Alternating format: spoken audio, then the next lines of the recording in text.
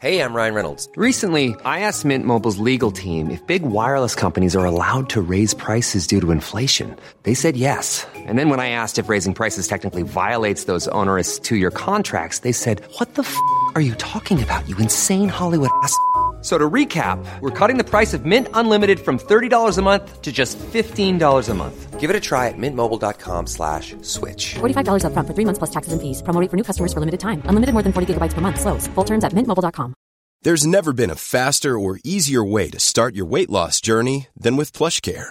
PlushCare accepts most insurance plans and gives you online access to board-certified physicians who can prescribe FDA-approved weight loss medications like Wegovy and Zepbound for those who qualify. Take charge of your health and speak with a board-certified physician about a weight loss plan that's right for you. Get started today at plushcare.com/weight loss. That's plushcare.com/weight loss. plushcare.com/weight loss.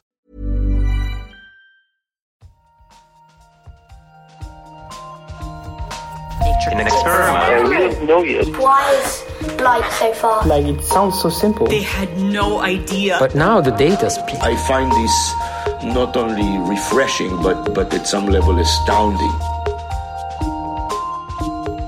Nature. Welcome back to the Nature Podcast. This week, making an artificial eye. And how disk galaxies formed in the early universe. I'm Nick Howe. And I'm Shamini Bundell.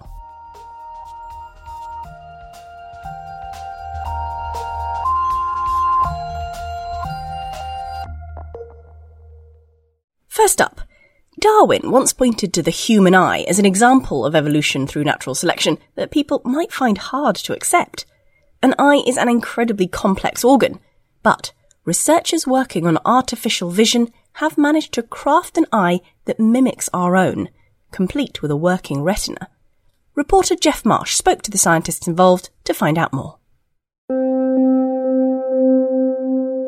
Because I used to see a lot of sci-fi movies, they have the artificial eyes. So I found this technology is very interesting. My name is Ziyong Fan.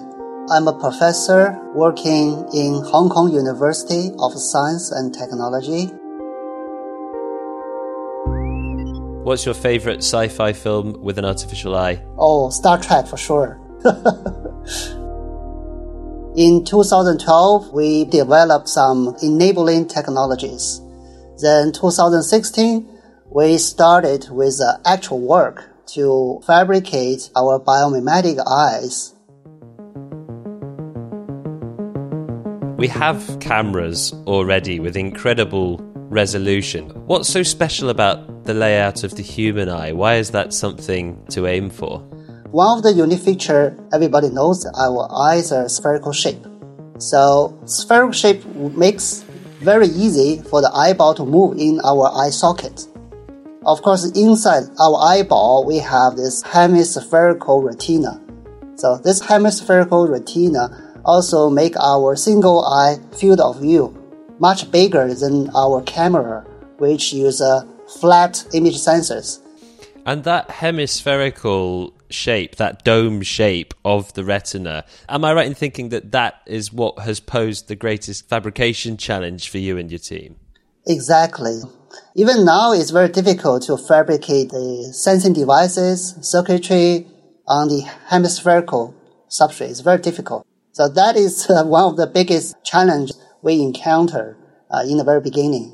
What are your photosensing nanowires? What are they made of? So these are semiconducting light-sensitive materials. In this work, we use a new material called a perovskite material. Perovskite? Yes, we use a perovskite nanowires. And that's the same material that's used in photovoltaics? That's right. The new type of material for photovoltaic technology. So this material converts the photon into the charges. So these nanowires are light-sensing materials. They are very sensitive to light. And their density is around 6 times higher density of photoreceptor on the human retina. So they have a higher density for sure. What was the key to managing to embed your photosensor array on that dome shape? I guess the key is we achieved the integration and the material fabrication in one step. In the past, people have already tried. People work on the nanotechnology. They make small devices. Often, they make material first. Then they transfer the material to somewhere else. So they do things in multiple steps, 2 steps at least. So what your team did differently was you constructed your dome-shaped retina with the photo-sensing nanowires in that shape. You didn't start on a flat surface and then try and fold it up. That's right. That's the key. And so that allowed you to make that array much denser because you didn't have to leave gaps between the photosensors to allow for folding. Right. Another additional feature which makes our technology very unique is our technology is basically electrochemical photodetector, unlike those solid-state devices. So it's a liquid inside. It's just like our eyeball, we have this liquid inside. So every single sensing pixel, they are connected with this liquid. But on the backside, we choose to use liquid metal wires as artificial nerve fibers to connect with the individual sensing elements because they are very flexible and also highly conductive. On the same principle with our human eye. What could your device see in inverted commas? How did you test that? Well, in principle, we can achieve much higher image resolution than human eye. So our human eye, we have a resolution limit. If we look far away, for example, a star, far away from us, it may only project a dot on our retina. The size of the dot, if it's smaller than 3 micrometer on our retina, then we can't even see it, right? But if we use our nanowires, and the size of this dot created by the star on our retina, if it's 1 micrometer, then we can see it. Does that mean then that if in the future someone did have these eyes implanted and they looked up at the night sky, that they would see a much richer array of stars? Absolutely. You'll see more stars. But if you don't look at a star, you just look at surroundings, you'll have much clearer image and you can see much further distance. So I understand that you put this artificial eye through a series of kind of performance tests. So we test the sensitivity of our artificial retina. So we can measure very weak light. And we also measure the response speed of our artificial retina. The response speed is a little bit more than 10 milliseconds. So that is already much faster than human eye. The human eye will be something like 40 milliseconds. So our artificial retina is 4 times faster. So we also measure the imaging functionality, the object projecting onto the retina. And we use a computer to acquire the data and reconstruct the object so that we can also demonstrate. So it has a high fidelity. I mean, it sounds like if this ever ended up in a human, that they would have superpowers. That's right. It will be a super eye, basically. Yeah, you could take this technology further and change the materials so that they're sensitive to different parts of the light spectrum. And then, wow, that's a whole new that's a whole new visual world. Exactly. All of a sudden, the whole electromagnetic spectrum is open to us. Ultimately, Ziyong, what do you suppose this technology will be used for? Is this just going to be a new kind of camera technology or more realistic robot gadget? Or do you think that they're going to find their way into our eye sockets? There are 2 major application scenarios. So one is help the blind people if they have illness on the retina. So we can use our artificial retina to replace that. The other one is humanoid robotics. So their eye also need to look like human eye. We can use our artificial eye to replace those eyes made by flat technologies. I suppose another whole challenge, which, your team have not directly addressed here, would be how you could interface such a technology with the human brain. That's a whole other story. Yes, I'm looking for collaborators working on biomedical research to modify our system. For example, to use more biocompatible materials. Do you think that your enjoying Star Trek has actually led to this discovery? Definitely. definitely. In my research, I had a lot of crazy ideas from the sci-fi movies. So this is just one of them.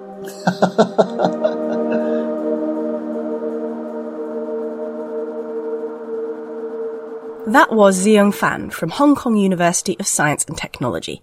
If you want to find out more about artificial eyes, then you can find Ziyong's paper over in the show notes. In a bit, we'll be hearing about the earliest detected disk galaxy. Right now, though, it's time for the research highlights with Dan Fox. The bioluminescent prey of southern elephant seals have a trick up their sleeves when they're being hunted: a dazzling flash. By fitting 7 seals with light, movement and location sensors, a team of researchers have discovered that some of the bioluminescent creatures, such as squid and lanternfish that the seals feed on, dazzle their attackers with a burst of light. Seals pursuing flashing prey took longer hunting compared to those capturing non-flashing targets, suggesting that bedazzlement is a good defense mechanism. However, one of the seals seems to have wised up to this and devised a trick of its own, subtly twitching its head to cause prey to trigger their flash early and reveal themselves in the darkness. Read the rest of that dazzling discovery over at the Journal of Experimental Biology. Blind people can now see letters if the right part of their brain receives precise electric jolts. People who were sighted before becoming blind typically have damage to their eyes or optic nerve, but not to the visual cortex, the region of the brain that processes visual information. In fact, electrically stimulating the visual cortex triggers flashes of light that could allow the brain to create a recognizable picture, but the image is often shapeless. But researchers from the US have harnessed a new technique, using an approach similar to tracing a shape on the palm of the hand, but instead transmitting short bursts of electricity in a sequence that mimics the shape of letters. In trials, 2 individuals who had lost their sight could correctly identify 80% of the letters they were shown, and the researchers think the approach could also be used to trace the outlines of common objects such as houses or cars. Trace out the rest of that research in full at Cell. Next up, there are 2 main theories about how disk galaxies form. Now, some new observations are providing clues about how this would have happened in the very early universe.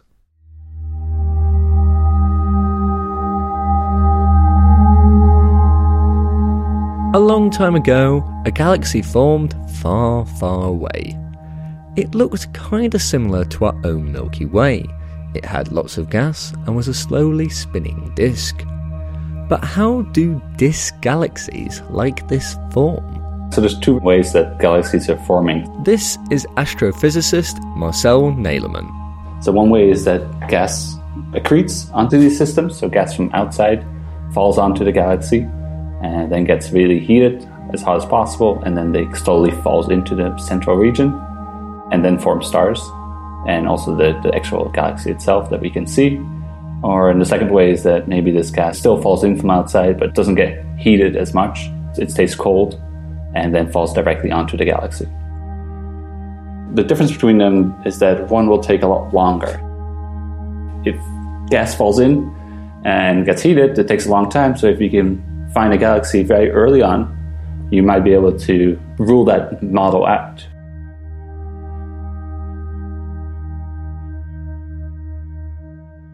These 2 methods of disk galaxy formation, slowly with hot gas or a quicker accumulation of cold gas, are both thought to occur in the universe. But to work out which method was occurring when, researchers have to look back in time. Simulations have suggested that the cold gas method could have been the dominant mode of disk galaxy formation in the early universe. To confirm this, researchers need to peer back around 12 billion years, by looking at something 12 billion light years away, and not only detect it, but determine it's a disk galaxy too. You need the best telescopes in the world. This week in Nature, Marcel has put one of the top telescopes to use. In stunning resolution and detail, he's observed a disk galaxy that formed only 1.5 billion years after the Big Bang. Universe-wise, that is not a long time, making this the earliest detected disk galaxy so far. The fact that it must have formed so quickly is good evidence for the cold method of galaxy formation. I was initially very surprised that there was a disk at this epoch. This is Alfred Tiley, an astronomer who wasn't associated with Marcel's study. From an observational perspective, everything that we have seen so far, including imaging from the Hubble Space Telescope, studies with our best instrumentation on the ESO Very Large Telescope, all of that was telling us that disks in galaxies start to emerge around 4 billion years after the Big Bang. So to see evidence for a disk in a galaxy only 1.5 billion years after the Big Bang, that was surprising to me. However, it kind of is in line with theoretical expectations that cold mode accretion should dominate in the early universe. I think it's a very exciting result. Alfred was particularly impressed with how well this early disk galaxy was able to be observed. It's shown that it's technically possible to not only detect this light that's emitted from the gas in galaxies only 1.5 billion years after the Big Bang, but also to detect it with sufficient sensitivity and spatial resolution to really do a proper study of its properties. Whilst Alfred does think this newly observed galaxy is good evidence for the cold method of formation being dominant in the early universe, there are some other possibilities of how it could have formed, such as two non-disk galaxies colliding. So Alfred would like to see more examples of disk galaxies from 1.5 billion years after the Big Bang. And then you really start to get a clearer picture of, okay, is this systematic across all galaxies at that time? Or is their galaxy an outlier from the rest of the galaxy population at that time? Marcel agrees, and his next steps are to try and locate more early disk galaxies. We found one, so that's a good start, but we definitely need more to confirm that this is a common way of forming galaxies, but we have good reason to believe that this is more common than we thought it was going to be. So we found a galaxy that was pretty normal. It was nothing special about this galaxy when you look at it. So the fact that we found it in this kind of way that we selected a normal kind of galaxy that, doesn't stick out in any kind of possible way, gives us a good feeling that this is probably a very normal way of forming galaxies. Whether or not this cold method of formation was indeed common throughout the early universe remains to be seen. But both Alfred and Marcel think this is a key first step and shows that observations like this are possible. And that's something that's going to be really exciting for the astronomy community, who'll be keen to peer back into the early universe. In a way, given that it's only one galaxy, that's even more exciting, because I think this was going to push people to try and construct large samples of galaxies at a similar epoch. And so I think it's, in terms of what it's going to do for astronomers, I think it's going to really focus the attention of astronomers on galaxy evolution and galaxy formation at a much earlier epoch than has been possible with the previous generation of telescopes and instrumentation.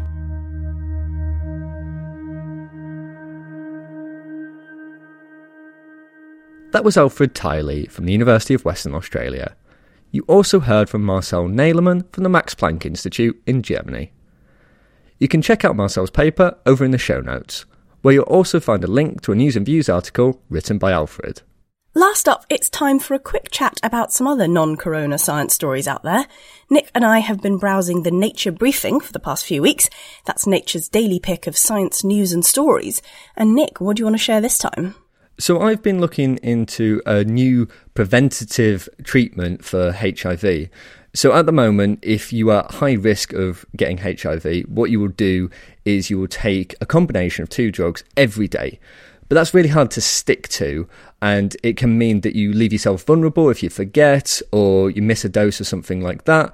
And so what this is it's an injection that you would take once every 2 months, and that would be enough to protect you from the virus. Wow, going from once a day to once every 2 months would be a massive lifestyle change. And what kind of people is this going to benefit? Well, I guess it would benefit those people who are most at risk from HIV. So that might be sex workers. It might be people in relationships with people who are HIV positive, who, they don't want to run the risk.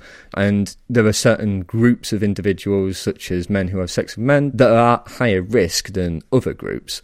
So those would be the type of people that it would be for. But as you say, it would be really great to be able to switch from taking 2 things once a day to something every couple of months. It would be much easier to stick to, and that's the hope of the researchers. And so this is something that they're still trialling, but is looking hopeful. Yeah, so this is still in clinical trials, and I must say it hasn't been peer-reviewed as of yet, and also the trial has been a bit disrupted by the coronavirus outbreak, but it looks good from what they've shown so far, and the incidence of HIV in the volunteers is the same as those people taking the current treatment, which is the drugs. And so it looks like it could be a good potential treatment. Brilliant. Well, we'll keep an eye out for the results of those trials then. My story this week is about bacteria. Woo! Love the bacteria. And it's about bacteria that are apparently hanging out in rocks all over the place. Well, under the surface of the oceans, deep within the oceans, in the rock, in the Earth's crust, somewhere, there's no light, there's really barely any food, and you really wouldn't be expecting to find life. Those bacteria, they seem to just get everywhere, don't they? I swear, there is no place that they can't exist. But I do wonder, as you said, there's no light, there's no food. What exactly are these bacteria living on? Well, it's not obviously completely unknown that creatures can exist without sunlight and photosynthesis. So, of course, deep sea vents are a little fountain of life deep below the surface of the ocean. And some of the bacteria in rocks under the oceans could be sort of getting food that sort of slowly makes its way through. Another possibility is some of them might be getting food from, essentially radioactivity in the rocks, providing that energy that they're able to convert into a power source. Even with sort of radioactivity and things like that, there can't be a lot of energy down there for them to use. So what exactly are they doing? Well, a lot of them seem to be living and growing just extremely slowly. So one of the researchers in this Quantum magazine article talks about them maybe being a single cell living for 100 or 1,000 years before dividing, before reproducing. So potentially a completely different rate of life than us sort of surface folks would ever be able to comprehend. And then studying them might actually be really interesting, because if these bacteria can survive with just rock and water, that might give us clues about where to look for life on other planets and what sort of life that could be. Well, I guess slow and steady really does win the race then. Thanks for that, Shamini. And listeners, if you'd like more short snippets of science just like that we discussed, but instead to your email inbox, then make sure you check out the Nature Briefing. We'll put a link to that in the show notes, along with links to the articles that we discussed. That's all for this week. If you want to get into contact with us, then you can find us on Twitter. We're at Nature Podcast. Or if you are more email inclined, then we've got you covered too. We're podcast@nature.com. I'm Shamini Bandel. And I'm Nick Howe. Thanks for listening.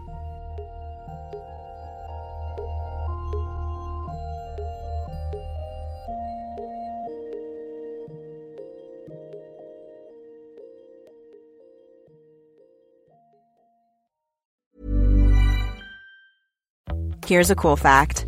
A crocodile can't stick out its tongue. Another cool fact, you can get short-term health insurance for a month or just under a year in some states. United Healthcare short-term insurance plans are designed for people who are between jobs, coming off their parents' plan, or turning a side hustle into a full-time gig. Underwritten by Golden Rule Insurance Company, they offer flexible, budget-friendly coverage with access to a nationwide network of doctors and hospitals. Get more cool facts about United Healthcare short-term plans at uh1.com. Hey, it's Danny Pellegrino from Everything Iconic.